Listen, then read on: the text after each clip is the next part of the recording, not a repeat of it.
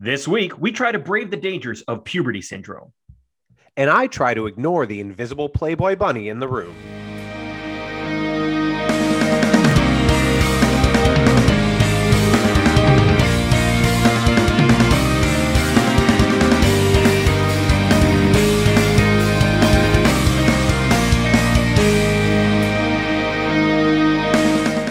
I'm Kyle. And I'm Garrett. And we watch anime. Garrett, this week we are back in the world of light novels. The teen angst, the demure look out the window, the hot Playboy bunnies at the library. This is a show that on its face seems like another silly attempt to get a harem of hot chicks to glom onto a doofy main character. But surprisingly, it avoids a lot of the pitfalls to becoming an endearing story of the struggles of youth and going through change.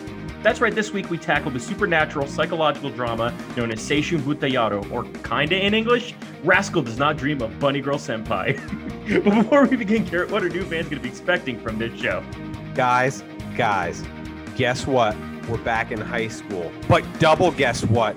I don't hate it. I know, this was a very shocking, almost surprising one to me, because we'll talk about the expectations game, because you hear the title, you see the beginning, you think it's going to be something very specific, and then it just becomes something else, and it's kind of nice. So we'll talk about that in a second, but first we want to thank you so much for listening to us on our host site, anchor.fm/Walma Podcast. You can also find us anywhere your podcasts are found, really, but make sure when you do, you give us a 5-star review. It really helps elevate our show up the rankings and lets more people see our show.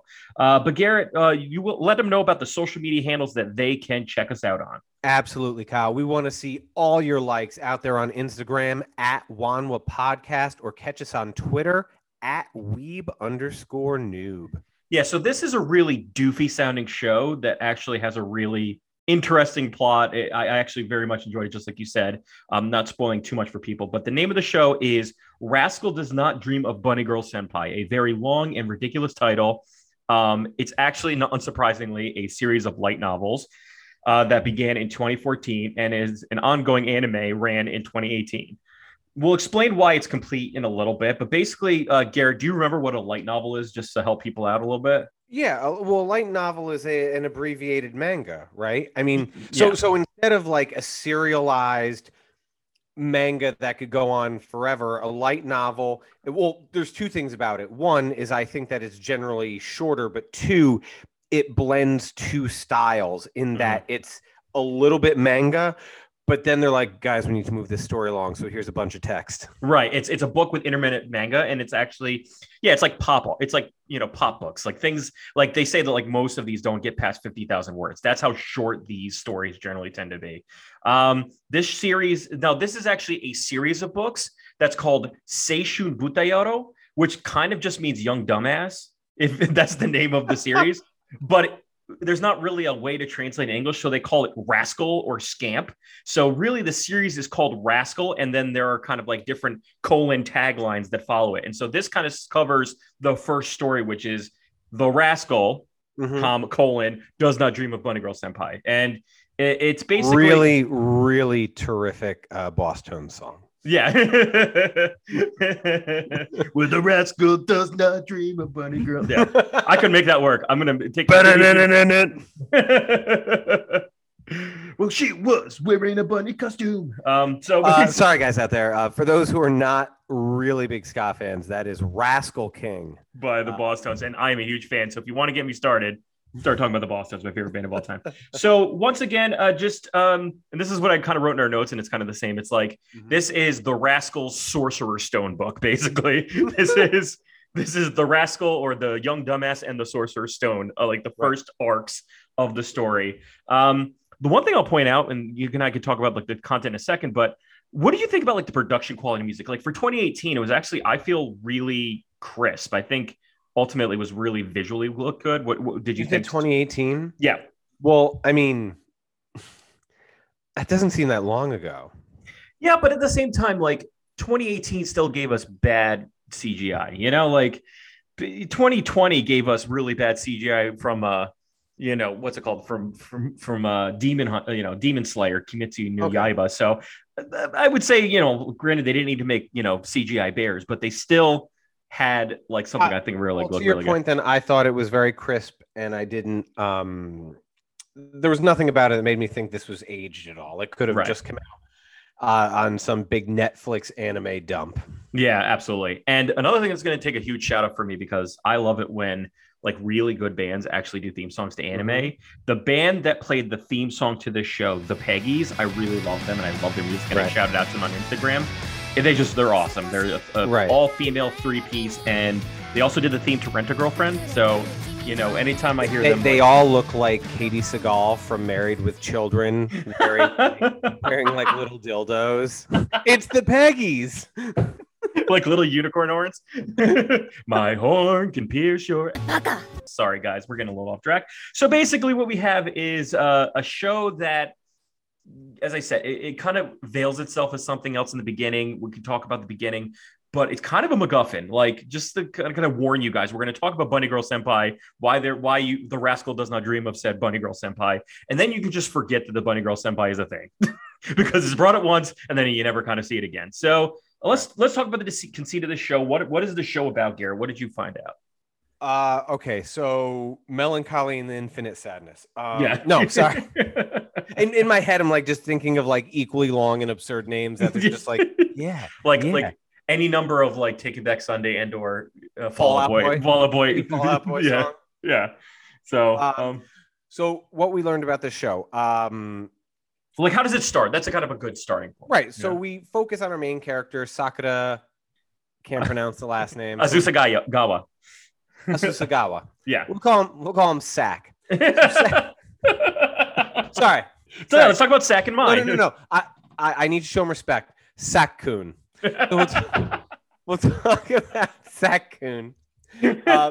He wakes up and he looks at it. He sees that he has a notebook on the counter of his desk. And if I'm not mistaken, it's May 7th, May 6th. Yeah, that's one thing is that this show is wants to make sure you know the dates for several reasons, but they show you the dates a lot. Right. Yeah, they'll hammer you over the head with it later. And he wakes up and he goes to school and he's kind of like this outcast. He's got one guy buddy.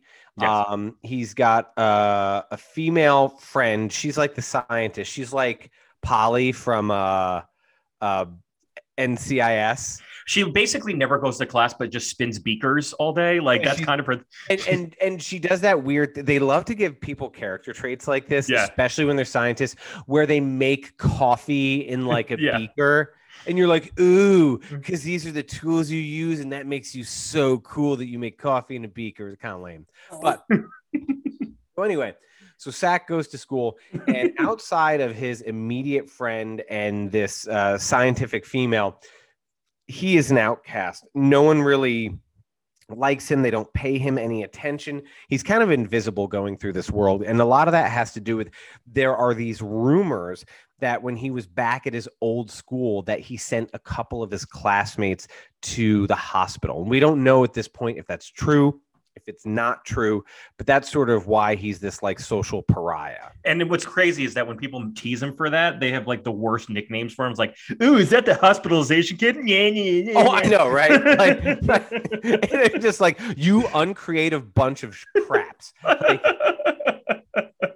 so he goes through life pretty much melancholy. I will tell you that the main characters in the show generally speak in one volume for the whole show, but yeah, it's very melancholy. This is, as Garrett said, Melancholy and Infinity Sadness. That was meant for another joke, but it really is right. The timbre of everybody in the show is like, save for like the little sister. We'll talk in a second. Right. Everyone has the same voice. So Sack-kun gets to school and he's hanging out in the library. Yeah. And he sees a Playboy bunny walk by. Seriously, just right out of nowhere. Just like, and like a smoke show of a Playboy bunny just walking around. Like, and he walks over to talk to her and he's like, hey. And she turns and she's like, oh, you can see me? That's cool. Forget this ever happened. And walks away. By the way, that's the last you're ever going to see Bunny, the bunny suit, basically. It's not like that's her alter ego. And another thing that's really funny is when they introduce themselves, he's like, oh, how do you, hi, what's your name? Now that you've seen my bunny girl costume, he goes, my name is Sakuta Gawa, which last name is spelled like the bathroom, and the first name like Booming Taro, which is such a Japanese thing to do, is like, because kanji, like the way kanji is, it sounds like different same things like homophones. It's very much like you have to know which kanji you're writing someone's name as. And she's like, my name is Mai Sakurajima. And it's spelled like Mai Sakurajima. Like she doesn't go anywhere with it. So I thought that was pretty funny. What you need to understand about Mai Sakurajima. She has a branch-sized stick up her butt. She is honestly, she's in the Jima family, like the Busujima family, the Sakurajima family. I think I wonder why I like this show. This is what I'm saying, Garrett. Like when I saw Sakurajima, I go, that is a waifu candidate for Garrett if I've ever seen one. She's like the kudere with like who's just got a very quick-witted but not stupid. I love not that. Not afraid to be like sexual and playful. Yes, exactly. So this is like she's a Jima. That's like Garrett likes himself some Jimas, and Sakurajima is no different, right? And so like this weird event happens, and then we switch to him sleeping in bed with his sister, and now we're now in a brother sister complex. And now I'm going, where are we going with the show? The whole Oni-chan, like he's like he wakes up, he's like, you got to get out of bed. It's childish. You can't crawl in here with me. And she's like, is that because you wake up excited? He's like, who would think about their sister like that? Get out. She is the unnecessary incest character. And this is why I wanted to introduce it the first time. I was like, Gary, you're going to run into this. So now I feel like I've created the calluses you need to get by him because it's so weird. And then like it just kind of flies by that, right? And he just goes to school, and we get a weird tsundere who's the girl, which is weird. Like once again, all the girls you're introduced to are either taken, not interested, or with someone else, which I thought was interesting. And she's his only guy friend's girlfriend, and she's like, "You're too much of a loser to be around my boyfriend. Stop talking to him. You're gonna make he's gonna lose popularity because you're a weirdo." And this was like one of the 2 or 3 times I disliked this character. Is he threw like a "What do you want, your period" kind of joke, and she was like, and I was like, I literally like audibly went, "Boo." What do you want? Some cranberry juice? Want some cranberry juice on your period? Like, and that was like what that's the only like strike one for this character. But other times I kind of liked him. So we stumble onto the bunny girl senpai, who when she's not wearing her bunny girl outfit is wearing a bunny hairpin. So she's a main character of some sort. We can never forget why we're calling this show Bunny. Yeah, bunny girl senpai. And it's to say that their relationship is weirdly, it's kind of like Dawson's Creek meets Playboy TV. Like it's somewhat erotic, but also like it's very advanced and very monotone. Like everybody's kind of like constantly talking to themselves. Like, hey, I really liked your outfit. Yeah, it seems like it may give you some attention. Because it was very erotic. And he's like, were you thinking about something while you were thinking about my outfit? I hope you weren't doing anything weird. Which was one of many whacking off jokes that they made throughout this entire show. Right. Like for the serious amount of content that this show had, the amount of times he mentioned that he was probably going to jerk off to her was at least twice an episode. But you know what? Like I enjoyed that because a lot of times when you have similar dynamic between characters in anime that I've seen, the guy is this pushover. Right. Just this freaking loser who's like falling over himself. And while Sakun has these moments, also throw stuff back at May, and I'm like, yeah, man. That's kind of like the fun part about this is that their banter is actually like good, like mature. It's good, and even though although she keeps saying, "Oh, I can't believe him," talking about sex with a younger man. It's like he's a year younger than you. Yeah, exactly. Like get over yourself, lady. Like so apparently Mai, who is the bunny girl senpai, is her name. She's a big actress. She's been a star since she was 6. It's always been on commercials. She's like the Gary Coleman of the world. Just like Gary Coleman.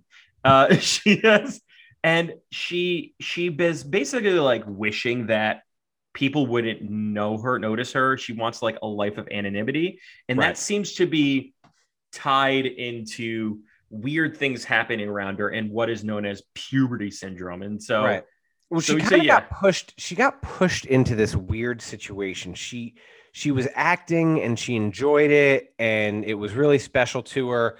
But then she started to get the unwanted attention, which I'm sure comes with any young actress or starlet. And in particular, she went to this. She had it like in her contract that she wouldn't do like bathing suit or nude. Right. She was a teen. She was like 14 at the time when she was telling the Right. story. And right. she showed up to this shoot, and they showed this for the costume like trailer. They showed a basket, Yeah. and like the only thing in the basket was this one bathing suit. Yeah. And she got there and she felt pressured, and they're like, it's in your contract, you have to do it. And so she did this shoot, and she faked a smile with by posing like this, but it really like left a mark on her soul. It would leave a mark to me too, considering that her manager is her mom. Oh no, I believe you mean her momager, but like, but that was the least. That was the least surprising reveal ever, because there's so many backstage like yeah. Like Macaulay Culkin story. I would like to say that I have no proof of what I'm about to say, but it is rumor, hearsay. The Kim Kardashian sex tape was supposedly set up and sent out by Kris Jenner. Right. I mean, that it's like the epitome of, I know how you're going to be famous. Right. She's like, shake it for them, honey. You're going to be famous. You're going to be a star. Oh, although God. She didn't sound like that in the show. I'm just assuming that's what she said to convince her.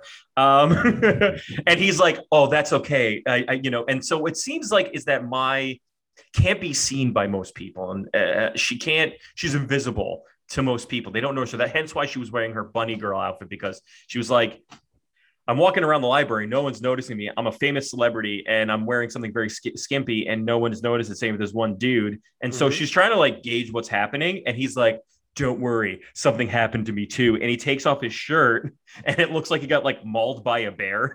I know. Like he got into a wrestling ring with Tony the Tiger, right? Like big whack across the chest. That's what he got Ric Flair like slapped against the chest, woo, and with it from a bear. And he's like, basically his backstory, and you can probably help me out here, is that Kaede, his sister, the weird Oni-chan lover, has not gone to school, and she has not gone to school because she's been bullied. Yeah, she's kind of developed like agoraphobia a little bit because of what the outside world did to her. But what also happens to her, Gare, besides her being bullied? She got attacked by like a spirit, man. She's got stigmata, man. Like stigmata, because she so essentially she had this group of friends. This is Kaeda, Sakun's sister, and she had this group of friends. Everything was hunky-dory. She was a happy little preteen. And then one day, one of the girls decided they didn't like her. And this is stuff that even our generation, Kyle, we're 37, 36 years old. We didn't have to deal with this social media. People just started attacking her, and it really like damaged her psyche like hardcore. And I believe they I don't know. See, I don't know if they actually physically attacked her, or if this mental anguish started to manifest itself in these physical injuries on her. Well, she did walk in and she goes, Oni-chan, and then it's just like cuts start appearing on her cheek. Yeah. Like that makes me think that it's a little bit more supernatural than them actually like hurting her. Right. So our boy Sakun is trying to explain this to Mai. And he's got his bear claws, and he's like, the reason the hospitalization incident that people rumored is me. I got hospitalized for random reasons, and my sister got hurt for no reason. And so he's like, it seems like this is tied to this rumor called puberty syndrome. And so he goes on his trusty computer, looks up Dougal.com. This is the next iteration of Google, is that they have Dougal, which I thought was hysterical. And he looks up puberty syndrome. He was looking up the menu to whack Donald. Yeah, but instead he works at Benny's, which has a Boons Over by Hammy. It's like a sun over my sushi. Yeah. I don't know. He works at a Benny's. And can we go back real quick when he shows her the claw? And again, like the band between them so perfect. When she's like, "Can I touch it?" and he goes, "Yeah," and noises she makes. Pokes him, and he goes, "Ooh, take it easy. It feels so good." And he's constantly like joking with her, which I think is a nice new like protagonist. He's not a dum-dum, but I also think the noises he makes was hysterical. She like touches, he goes, just like every time she touches his bear claws, like it's sensitive. It was really weird. So he gives him like a rib nurple, just like twisting his skin. Anyway, Grizzly burn. Move forward. He works at Benny's. With his friend, who is his only other guy friend. Yep. And it's basically like he's decided that, because what we're finding out over the course of the show is that she she's not just being invisible, right? So what besides being invisible, what's happening to Mai-chan throughout this thing? So sort of the crux of the show, or at least the first, because as you said, this is a series of light novels. So Yeah.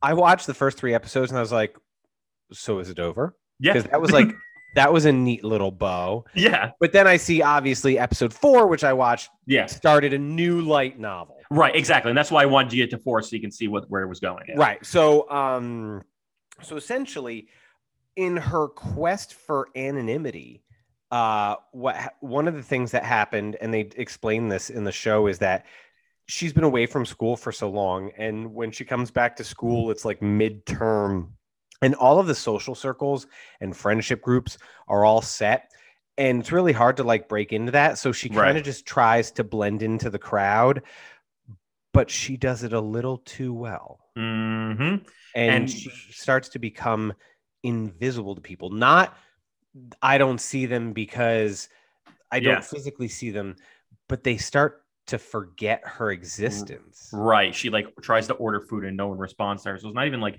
that she's invisible. It's that like, and then he's asking like, hey, do you know this famous actress? It's funny that he just like walks around with her like IMDb profile. He's like, hey, do you remember Mai Sakajima? She's she did that one really great commercial when she was 6. And now she's a famous artist. And they're like, I don't know what you're talking about, dude. Like, take your cream donut and get out of here. Yeah, you get the hell out of here, bro. So so essentially, unlike because it kind of looks like it's gonna be harem, especially with the theme song, I would liken it more to like The World Only God Knows, in that it's kind of a hero syndrome fantasy. So it's not necessarily for people to see a bunch of girls glom onto a guy, but basically a guy who white knights everybody. He's like this is for people who want the like fantasy of having a whole bunch of damsels in distresses, and he is trying to.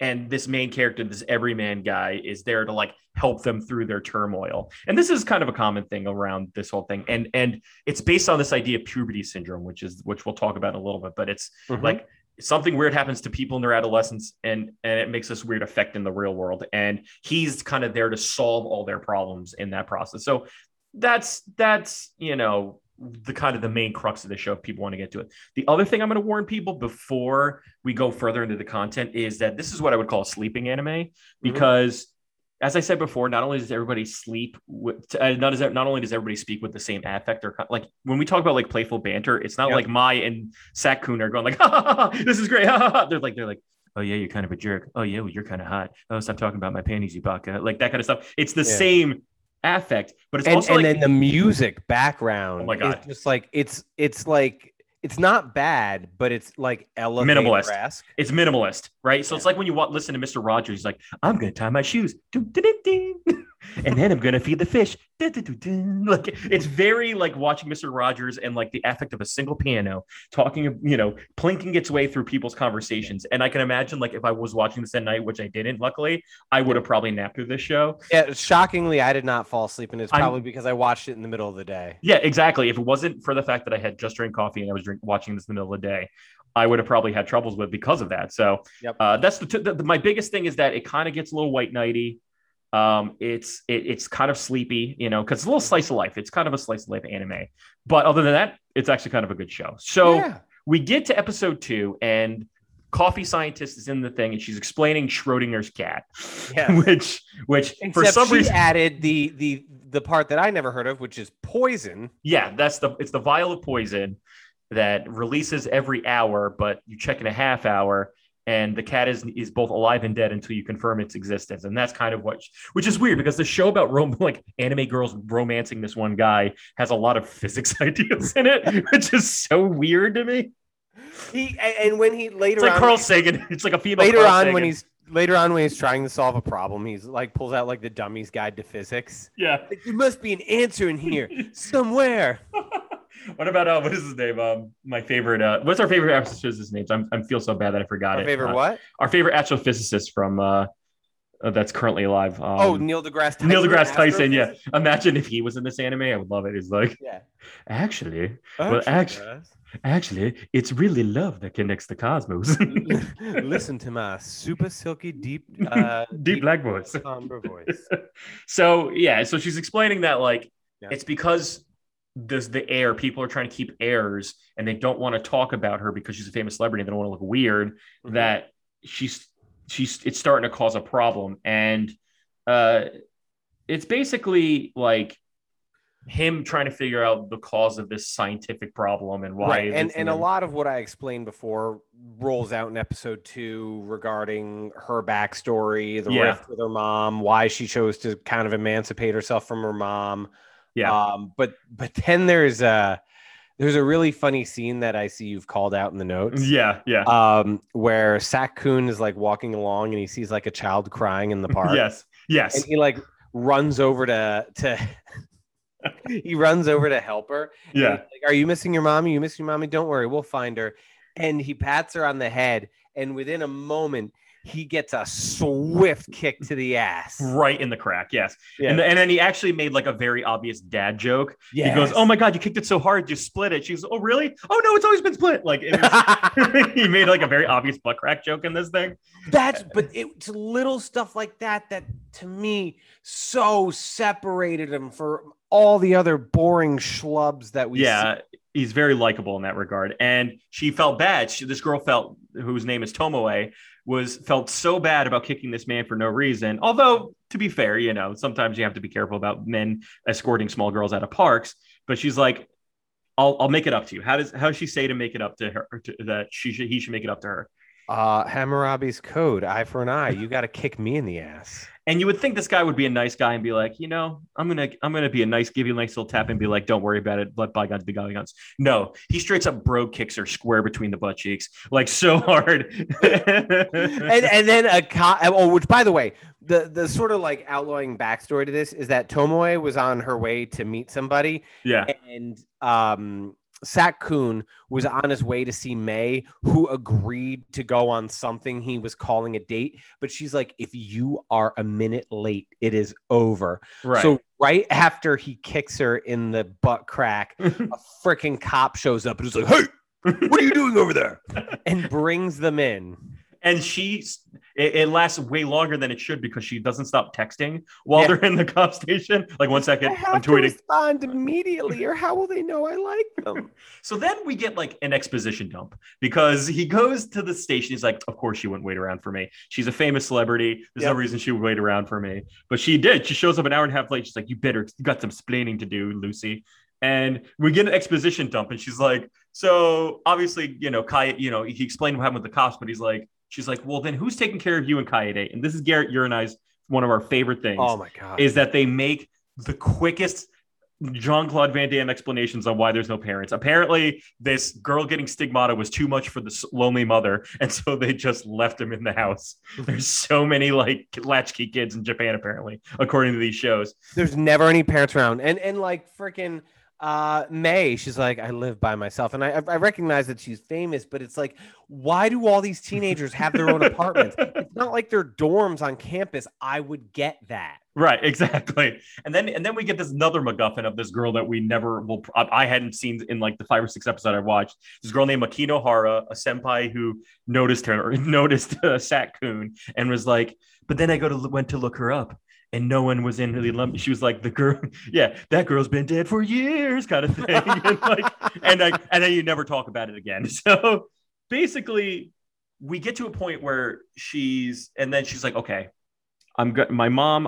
If I'm gonna go back to acting, which I want to do, I got to tell my mom that it's over, and I'm gonna leave her agency, go to a different agency. What happens then, Garrett? So her mom shows up and she on the beach, and May starts walking towards her, and the mom just blows right by her, right, and addresses Sakun and is like, "Are you the one who has called me here for this?" Yeah. And he's like, What? It was your daughter." She's like, "I don't have a daughter. Are you the one who texted me to come here?" And he's like, "What are you talking about? Well, why did you come here?" She's like, "I received this text message, and something in my brain told me that it was important that I would come." And by the way, they show the text message, and in what can only be described as one of the laziest tricks of this entire show, is when people start to get forgotten, the way they do it is they just white out their name on everything. It's like very blurred. Yeah, you don't get to see. It's like, oh, I got this text from. I guess it doesn't matter. Yeah, why did I randomly decide to go to a beach? Who cares? La la la. Yeah. So she's like, "Hey, this is a bad prank. Don't do this, dum dum." And she like walks away. And this girl's very upset about this. Mai's like, my mom forgot me. This is when the show kind of gets endearing to me, because now the nuance of the trick is kind of gone awry, and she's very distraught by it. And the endearing qualities that Sakun makes while being a Sakun is he wants her to know that he'll never forget her. And they go to this hotel, and before a really endearing scene happens, we get this very funny another whacking off joke in which she's like, I'm going to go in the shower. You need to leave because otherwise you're going to think of things, dirty things. He goes, oh, don't worry. I don't need to be around. Just listening to the shower for 3 hours. I can unload 3 times. Like he says something like that. like they couldn't resist the urge to talk about it. Right. And she's like, get out. And he's like, a mature woman wouldn't care if I heard the sound of the shower. And she goes in. Yeah. Oh, God. I'm trying to grow as a person and just be, more sensitive. But you know what, Kyle? She wants it. And she comes out and she's like, I don't mind wearing the same clothes I had, but I don't want to wear the same dirty underwear. So for some reason, they went to 7-Eleven to buy her underwear. I mean, Kyle, you've been to Japan. Is there panties in 7-Eleven? I don't remember I remember there being very good and inexpensive onigiri, but I don't remember there I know that there are vending machines with panties in them, but I don't think those are the types of panties that you want to buy to wear as a No, because it was basically like, I got to go to get underwear. And then they pull out of a convenience store with a plastic bag. And I'm like, did you buy underwear at 7-Eleven? Red Bull and Lay's. So all lewd jokes aside, let's talk about Sakun and Mai's relationship. As you said, like I would say this show's an endearing thing. As much as you would feel it would fall into its tropes, they obviously care for each other, even though they've just met each other. Yeah. Because they're going through this very weird situation together. And he's also not being like a normal dumb protagonist in which he's like oblivious to girls' intentions or feelings. Right. Like he knows what's happening and he actually cares for her and he wants her to know that he likes her and stuff like that. They do toe a line here though, because there were times where the antagonizing between the two of them, like as a 37-year-old, I'm like, oh God, bro, just leave. Like, seriously. Like if it is like this now, it will be like this forever. But he also has like a weird like sub fetish with her because she's like stepping on his foot and he's like, hey, your foot's on my foot. And she's like, is there a problem with my position of my foot? He goes, no. In fact, I like it. Like it's not like that. He's got like a weird sub situation with her. Yeah. Well, he's not wearing Jordans. So yeah. But no, yeah. So he the banter sort of toes this line. It almost goes to the point where I'm like, it's a little much, but it always draws you back in with something endearing where, and I'm not, I will try not to give too much away, but there's a scene later on in episode 3 or 4 where he's just straight up like, well, maybe this ain't worth it because you're not showing interest. And she's like, but wait. Yeah, exactly. And it's a lot of like he wants really badly to get her to admit that she likes him, because he's very open about it. But there was this one scene that like she's turned away because they're in the same bed because he obviously couldn't get a 2-person bedroom because no one knows that she's there, and they're in a bed together, and she's turned away from him. And this was the thing that really touched me as I was watching it. She was not looking at him, and she was kind of leaning the other way, and she goes, "Hey, I have a question for you. If I was to start crying and say I don't want to disappear, what would you do?" And I screamed and cried, "I don't want to disappear. What would you do?" And he said, "I'd probably hold you and tell you that's going to be all right, and I'll never forget you." And she goes, "Well, it's a good thing I'm not going to do that." And they go back to their banter, but that kind of shows you their relationship and that she's trying, she's incapable of showing her cute side or vulnerability, and he's okay with that. And I think that was kind of the endearing thing about her. Like he doesn't mind her shell, he doesn't mind the because she's obviously a celebrity, she's got to have her guard up. She's a pretty woman in Japan. And so he gets that. And so I think, and that's when you get to like where he tries his darndest to keep her memory alive because people are, losing it essentially. Right. So. They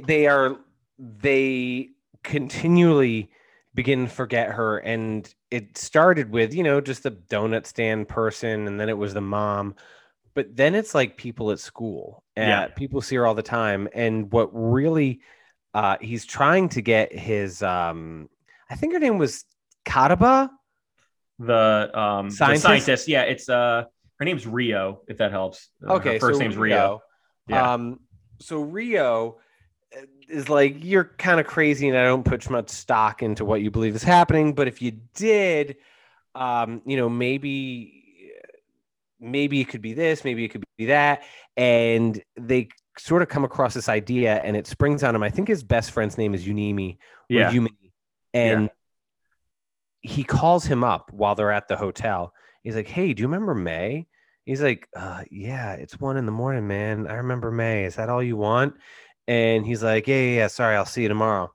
And the next day at school, he doesn't remember May. Right. So now Sakun becomes like really, he's onto the idea that not only are people forgetting them, but what's sort of accelerating it is as people are sleeping and they're not absorbing the atmosphere around them and the people around them, they're forgetting. And he goes on this mission to not fall asleep because he doesn't want to forget her. And so he throws a bunch of pills and a 5-hour energy drink back, and he sits down and this is great because I'm going to tell this part now. Yeah. Then we'll talk about it later. And he sits down and he writes in his notebook everything that has happened. And it starts off with, you have to read it to the end. It seems unbelievable. This is the story. He's kind of like, if anyone out there has ever seen 50 First Dates with Adam Sandler. Yeah. And Drew Barrymore has to keep waking up and he creates like these VHSs to remind her of what happened. Yeah. Kind of doing that with a notebook. Right. In the event he falls asleep, but he doesn't, at least not yet. Because he basically Jesse Spanos himself from Saved by the Bell, in which he takes caffeine pills and plows 5-hour energy drinks. I was and Red Bulls and diet pills, and I was just waiting for him to just be like, and I'm so excited, I'm so excited, I'm scared. One of the best scenes in all of daytime TV. So he's like, she's kind of saying that like he's obviously like running himself ragged. And this is not healthy for him. This is not a sustainable thing.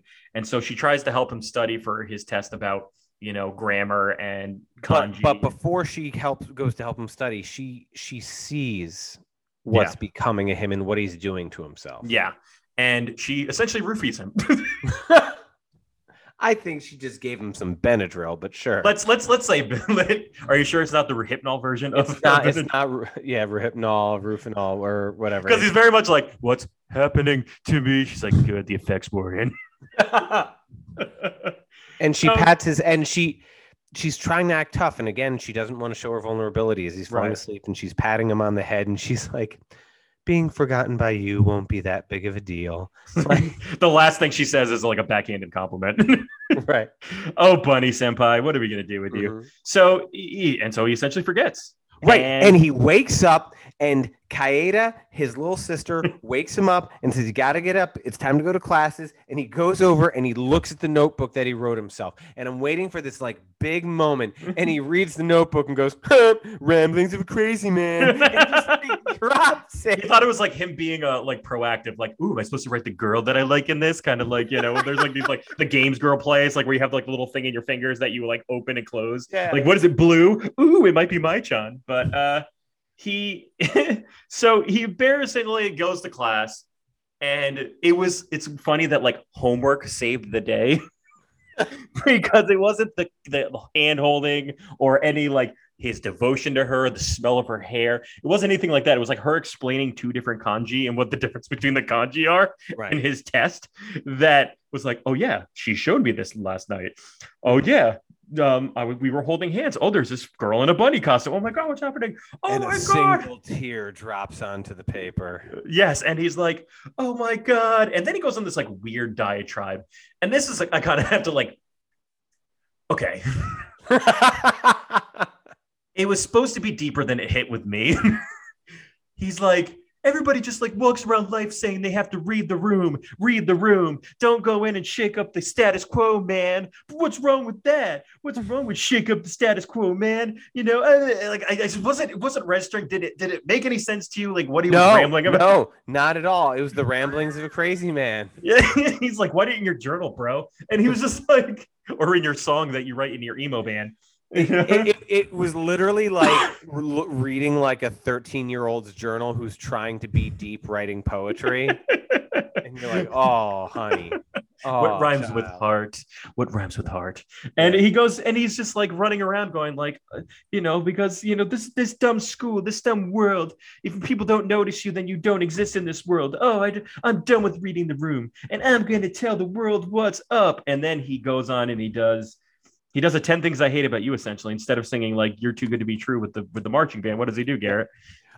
He goes into the middle of the courtyard, which looks a lot like a prison, and he Yes. screams up to the classrooms, "Hey, dum-dums! Like, Which, I by the way, love this girl. I love her. I love her. I love her." I love her, love her, love her, love her, love her. I love I love her. Her plus me equals love. Like that kind of stuff. You plus that, me Equals equals that, us. I'm not a Bakayaro. I love her. Like, and sadly enough, in my mind, us. he didn't need to go to the farthest lengths of the school to make this happen. He literally could have done like, I want to be an Air Force Ranger, just like running around the campus, tearing down posters saying this. He didn't have to like scream from the opposite side of the school grounds how much he loved Mai. And Mai's like, you did remember me. Oh no, you didn't. You forgot me, you dumb. I hate you. I hate you. You Baka promised baka you'd baka. never forget me. Which, by the way, he goes, if I ever forget you, or if he ever forgets, he has to eat Pocky through his nose. He goes one box, she goes the whole box. Like, and that's the cute banter you get Yeah. with them. They're kind of really fun together.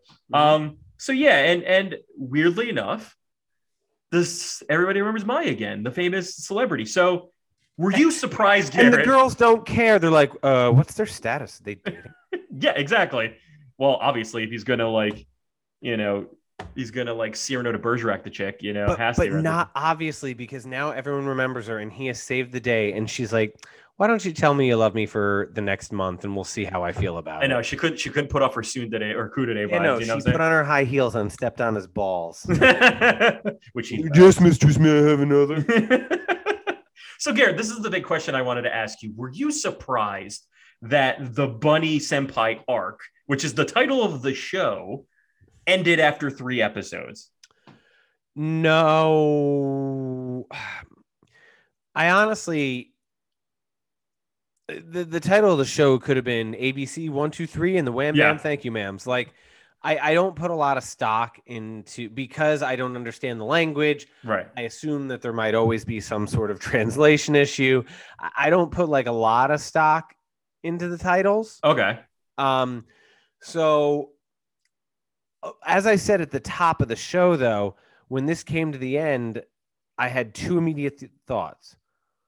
Oh, I mean, I know it's not over, but okay, I guess it's going to be serialized with like a bunch of little stories. Was like my first thought after. Right. My second thought was, oh man, I hope the leads are going to continue to be May and Sakun because I love their chemistry. It's what I liked Right. about this show. I hope they don't just like use him and start cycling in other things. Right, exactly. And I would say most of your concerns do not come to fruition, but there is like a little bit of it because I watched a little bit further because weirdly enough I watched it because I was legitimately enjoying myself. Yeah. So I think to answer your question of where the show goes, we have to first talk about this idea of puberty syndrome, and that's the kind of main crux of the show. It's kind of like weirdly like X-Files meets puberty. Like, it's a term to describe like abnormal experiences where adolescents or young people, when a moment of great sensitivity and stability and angst happens to them, which is pretty much all teenagers, weird stuff happens. And he is like the Mulder and Maya is the Scully that are trying to figure out what's causing these strange disturbances. And the foil of the show is that the different girls that you meet are different, are not so much archetypes, but have different reasons for disliking life and why things are hard for them. And it does it also in a good way, because just like you said, like it tackled a really serious topic of the over-sexualization of young girls in the first arc. And how much like she did not want to be shown in a swimsuit. Like she did not want to do it. And because of the world of entertainment, she was forced to, and how much that caused her anguish and how much it caused her to distrust her mom.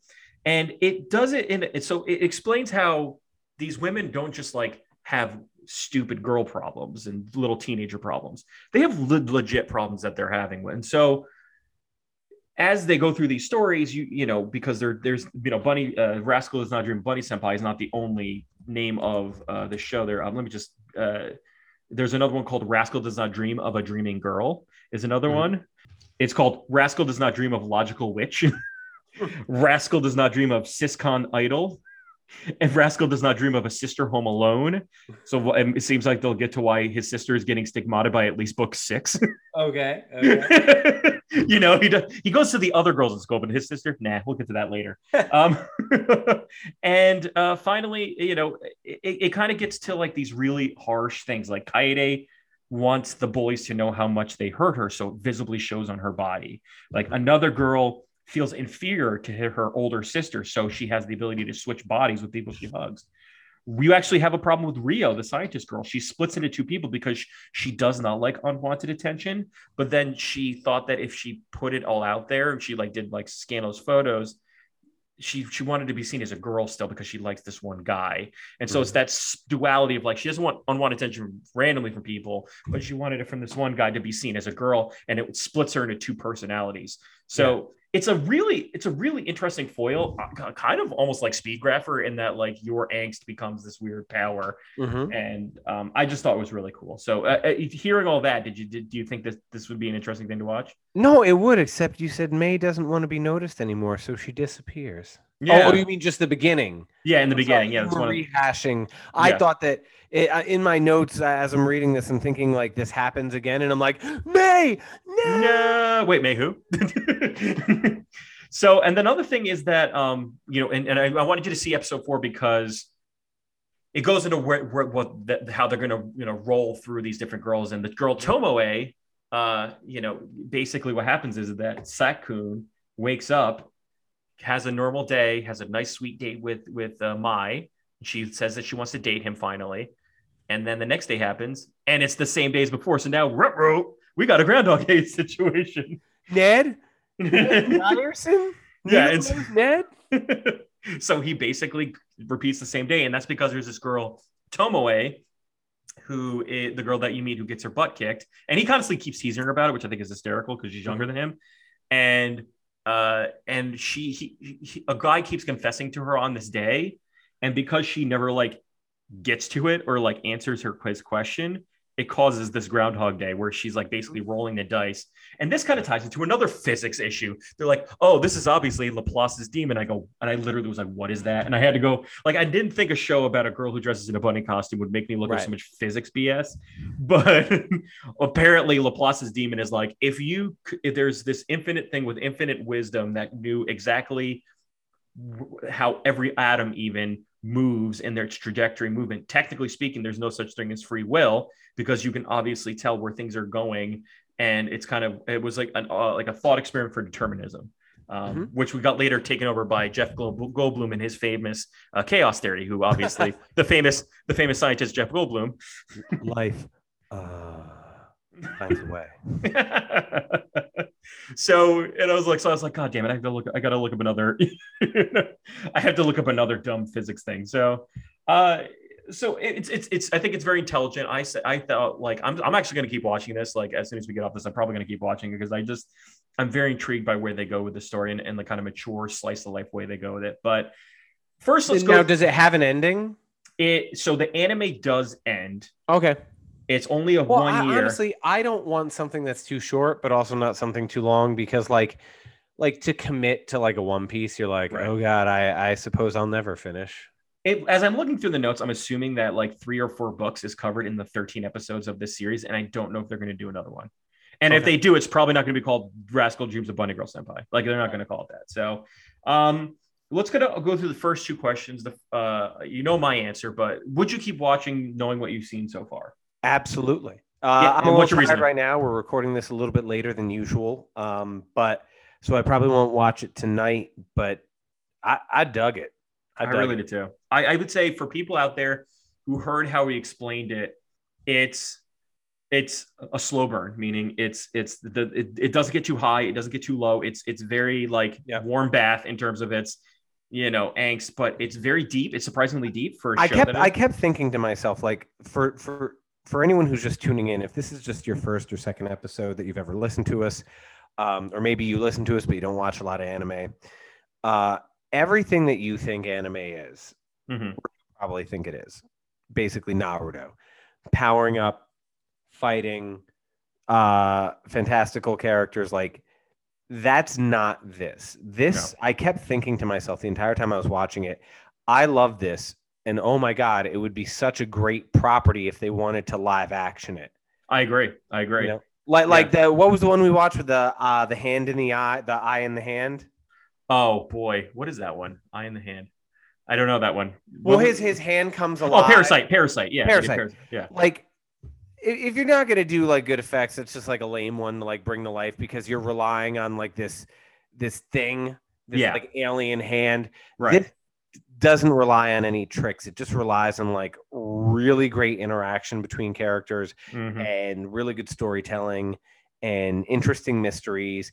I kind of like the fact that it would be a series of vignettes Right. because you're not trying to stretch out Right. one story for so long, trying to milk it for everything that you can get. You Hmm. can actually succinctly have a beginning, a Hmm. middle, and an end. And it does romance very well because I feel like most shows do it wrong in that they milk the will they won't they for far too long. Yeah. And they get And to then the it happens, and you're like, oh, I guess that was the only uh, reason I was watching. right, exactly. And so they get to the point where Mai and him like each other. They obviously like each other. In fact, he admitted he loves her by episode 3. And you realize the responsibility he now has, that he knows that this thing is happening and that these girls are going through some serious BS, that he has to help them, and how much that kind of can pull on a relationship like mine. Like, am I now this special person for him now, or am I this charity case that he saw the first time? Should I help him even? Like it, and it kind of gets that because Tomoe wants Sakun to pretend to be his boyfriend for Right. her boyfriend for a while. So it's like it's a very clever way of getting around the will they won't they. It's a very clever way of getting around most romance anime. So I and it's very short, so you can like easily breeze through these within like a day, and it will be great. So we're gonna go ask the next thing, do the thing we do every week, which is the Weeb and Noob score. The Weeb and Noob score doesn't mean that the show's good or bad or not. The Weeb and Noob score signifies our excitement for you, the listener, to watch it. So a high score means that, like, dude, this is the thing. This explains X, Y, Z. It's very reminiscent of the genre. It's very explanatory of anime. And like lower score means like, you can watch it, but like it might not be as exciting. It's boring, or it's hard to get into. It's that kind of stuff. So it really doesn't mean good or bad. We want you to watch most anime. I love anime, so Yep. I watch everything. And for me, it's like for older fans and for people who've been watching it for a while. And Garrett represents the new person perspective. So for me, I'm going to give it the same thing I gave Yamada Kun in the Seven Witches. I'm going to give it a solid 8. I liked it a lot. So this is why the scale doesn't mean the same as I like it. Like, so my enjoyment of it was like a 9.5/10. In terms of like where I think you should watch it, I don't think light novels are ever going to rise to the occasion of like Full Metal Alchemist and Samurai Champloo and all the ones that I really, really love. But man, it's at a good time, and you're going to really like this story. I highly recommend it, even if my score is not going to reflect my excitement for it. It's probably the best representation of light novels that I've seen in a while. So, Garrett, what do you give it for the noob score? Because I'm the noob and I can base it a little bit more on emotion, Right. then okay, I would give it a 9. Yeah. I have a feeling though that I enjoyed it more than most people would on their first go around though. And Probably. Yeah. and so because of that, I will knock it to an 8.5. Internally, I'll know I'll give it a 9, but for the sake of what's on paper, what are you stamping?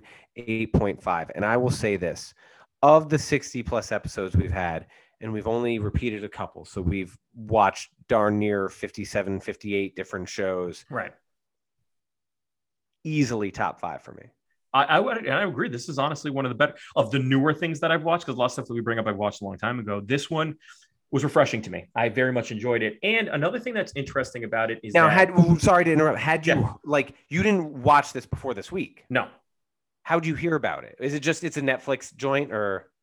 So a lot of times when I hear about the show, I go through a lot of like YouTube shows of like hidden gem animes. I like to look for stuff that comes out on different seasons. Like when they say, like a lot of different YouTube channels will do what's getting released in fall, what's getting released in spring. And so I'll watch and see like one things I might watch. I'll say isekai and I'll be like, nope. And I'll just like brush that aside. And then I see they're like, surprisingly, there's this really good show about a girl who dresses in a bunny costume. I was like, all right, I'll check. And I'll add it to the list because what a silly title. And I give it to you. But as I said, I was pleasantly surprised. And not only that, honestly, what I would say about this show is that it does need a little bit of anime education to get past the things like the Oni-chan stuff, to get past him talking about her butt. That's why I think I might have appreciated a little bit more than someone else might the first go around. Right. If this is your first anime, there's some things on the surface level that you'll be like, oh, of course they did. Like, of course she's grabbing her butt and saying, stop talking about my butt, you baka baka. Like this isn't pop mute. This isn't Britney Spears. It's the Talking Heads. Like, I think they're both pop music, but I think one requires a little bit of funk to your style. And as you said, a little bit of education going in to be like, okay, I know what the baseline is, but how could we elevate it? And what could it be if we elevated it? Right. It doesn't go to the well too often. Yeah. So by the way, yeah. Someone is going to absolutely roast me by throwing those two artists in like the same sentence. But okay. To come up with an analogy at like in the moment, it's all I could do, guys. That's good enough for me. And so I would say, you know, as we go and disappear for the night and hopefully be remembered the next morning, it is always important to hear your thoughts.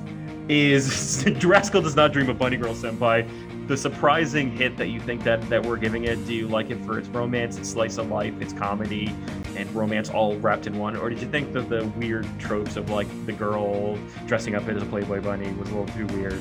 Let us know in the comments below because we really want to continue the conversation, especially for a show that surprised both a new and a longtime fan like us. Please follow us on all of our social media platforms, such as on Twitter at @Woo_noob, or you can follow us on Instagram at @WomPodcast.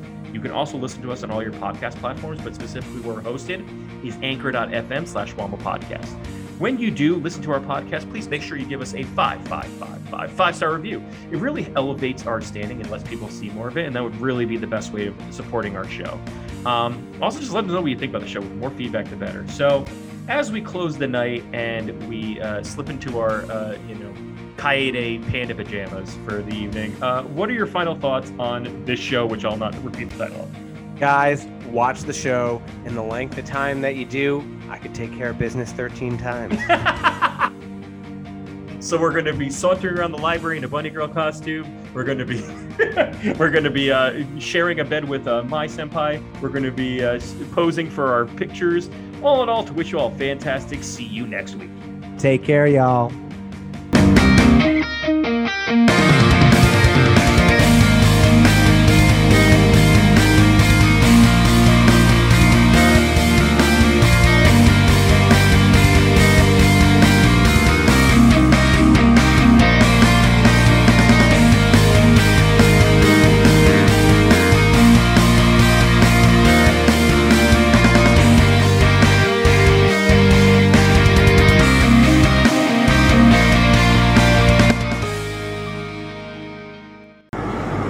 Hey, do you like bunny girls, Kunimi?